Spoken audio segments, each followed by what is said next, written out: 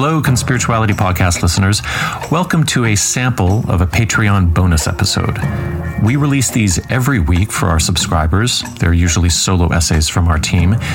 It costs $5 a month for access, and the support helps to keep us ad-free and editorially independent.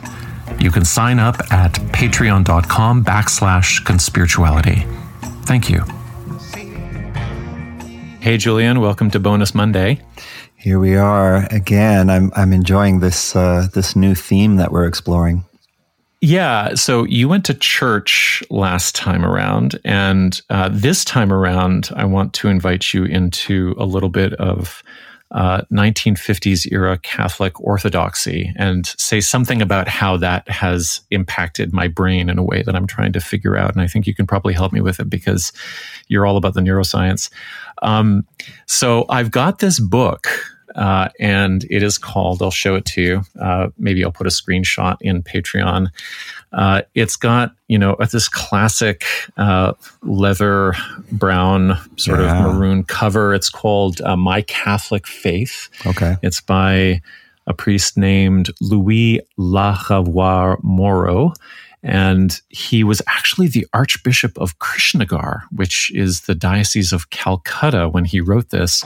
But I believe he's from the Midwest. It's published in 1949, and it was the best-selling catechism for Catholic high schoolers in America for I don't know how many years, but probably up until Vatican II changed everything in the mid-'60s. But I'll just give you a sense of what this covers. It has 3 parts to it, and the contents are laid out in part 1, what to believe, part 2, what to do, and then part 3, the means of grace. Wow. And the didacticism is incredible. And I'm just going to start with a couple of quotes because I just want your sort of cold response to them, but I also want to explain what happens to me when I encounter this material. Okay, so this is just from section number 1, which is called Religion and the End of Man. I'm going to give you the illustration here. Maybe you can see it. Can you see that? Okay, so we've got like a woodcut print. I'll just read the caption. It says, "In creating us, God gave us the power and right to choose which path we should follow in life, either the path of obedience or the path of disobedience to his commandments. The first seems wearisome and full of thorns, but reward comes in the end, happiness with God. The second seems full of pleasures and roses, but punishment awaits the traveler at the end, eternal damnation in hell." There you go. You're already turning green. Okay. "Each must choose for himself. We may find the choice a hard struggle. We shall be strengthened in the choice of the difficult path if we remember that we belong to God, that he loves us, that he will help us and is waiting for us at the end of the road of obedience." Okay. So from the chapter, there's a number of Q&A passages.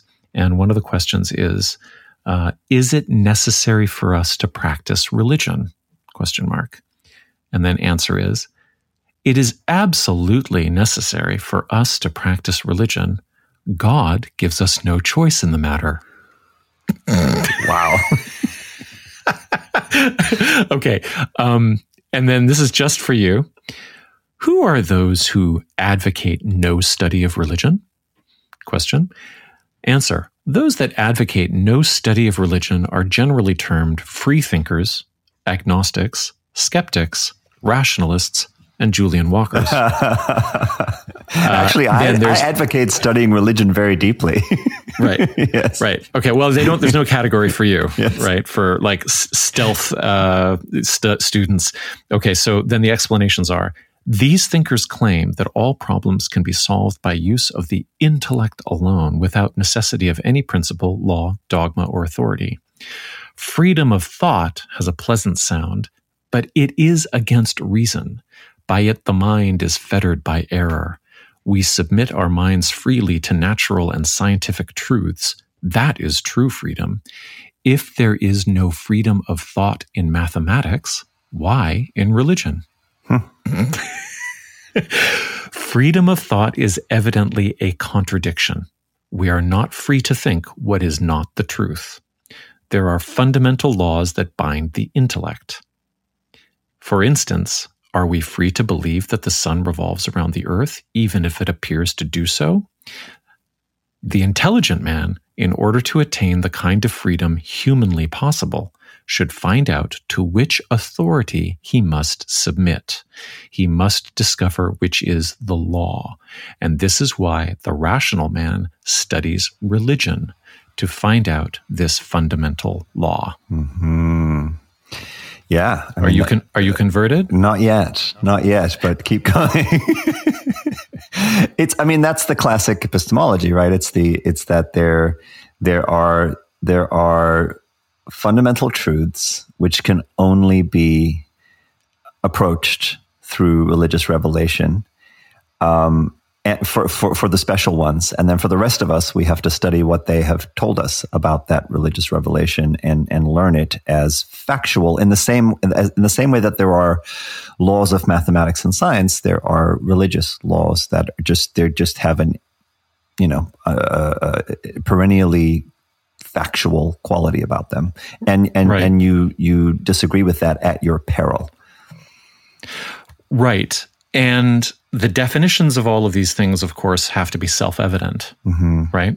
Yeah, it's circular. So, well, this is what I want to get to, because let me just go back to: is it necessary for us to practice religion? It is absolutely necessary for us to practice religion. God gives us no choice in the matter. Okay, so there's 85% of my brain that recognizes the complete circular, self-sealing word saladry of that. Then there is another part of my brain. I can visualize it as kind of like some sort of little knot of cells somewhere that lights up because the circular reasoning feels comfortable. It feels comforting. Yeah. It feels like I have asked a question and I have answered it. Mm-hmm. I mean, really, I'm being told from the authoritarian page what my question should be and what my answer should be. But somehow reciting the question and answer from the catechism gives me this feeling that I have a kind of perfectly solved riddle in my brain that feels comforting. It's like a little pearl in there. And that's a very deep memory of sort of accepting and relaxing into Catholic theology. Mm-hmm.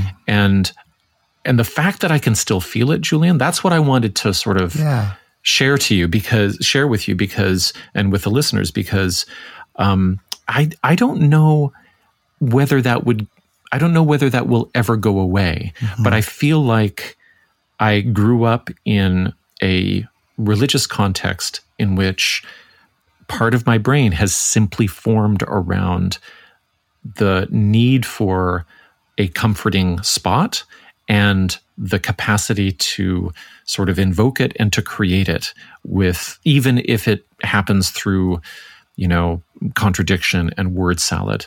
And that's why I think that the, solipsism of A Course in Miracles found its way into my brain later on.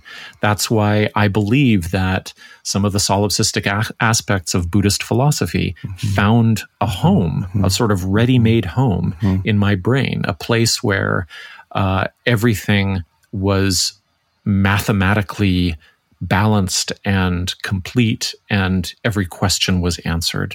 Yeah. And that's an interesting part of my brain now. I don't really know what I use it for, but I certainly know that I feel it, and I know that it can invoke a kind of nostalgia for me.